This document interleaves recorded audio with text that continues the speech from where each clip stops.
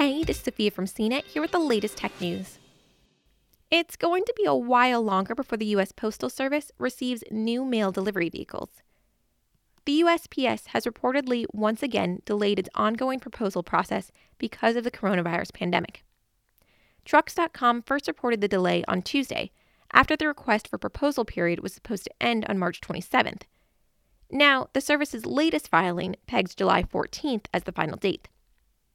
A handful of companies have already provided prototype next-generation mail delivery vehicles in the hopes of receiving a multi-billion-dollar contract for the business.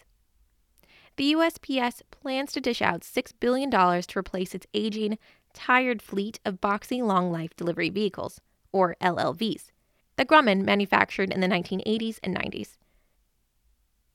The contracts will see some 200,000 new delivery vehicles manufactured, and the hope is to incorporate electrification to make the fleet more efficient. The LLVs were only meant to serve the USPS through 2017. 5 years ago, when the USPS first kicked off the program, 6 companies vied for a slice of $6 billion contracts.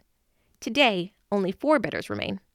They include Workhorse, which largely hinges its future on building the vehicles for the Postal Service, a joint effort between Ford and military vehicle company Oshkosh, Turkish bus manufacturer Karsan, which is working on Michigan-based Morgan Olson, and India's Mahindra.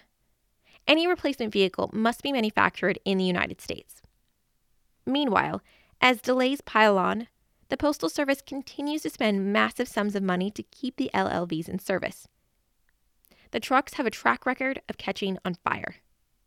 Trucks.com cited government figures that show the average work hours spent to maintain the vehicles rose by almost 7% since 2018, and the Postal Service spent $1.2 billion on maintenance in 2019, an increase of over 2%. For more of the latest tech news, visit cnet.com.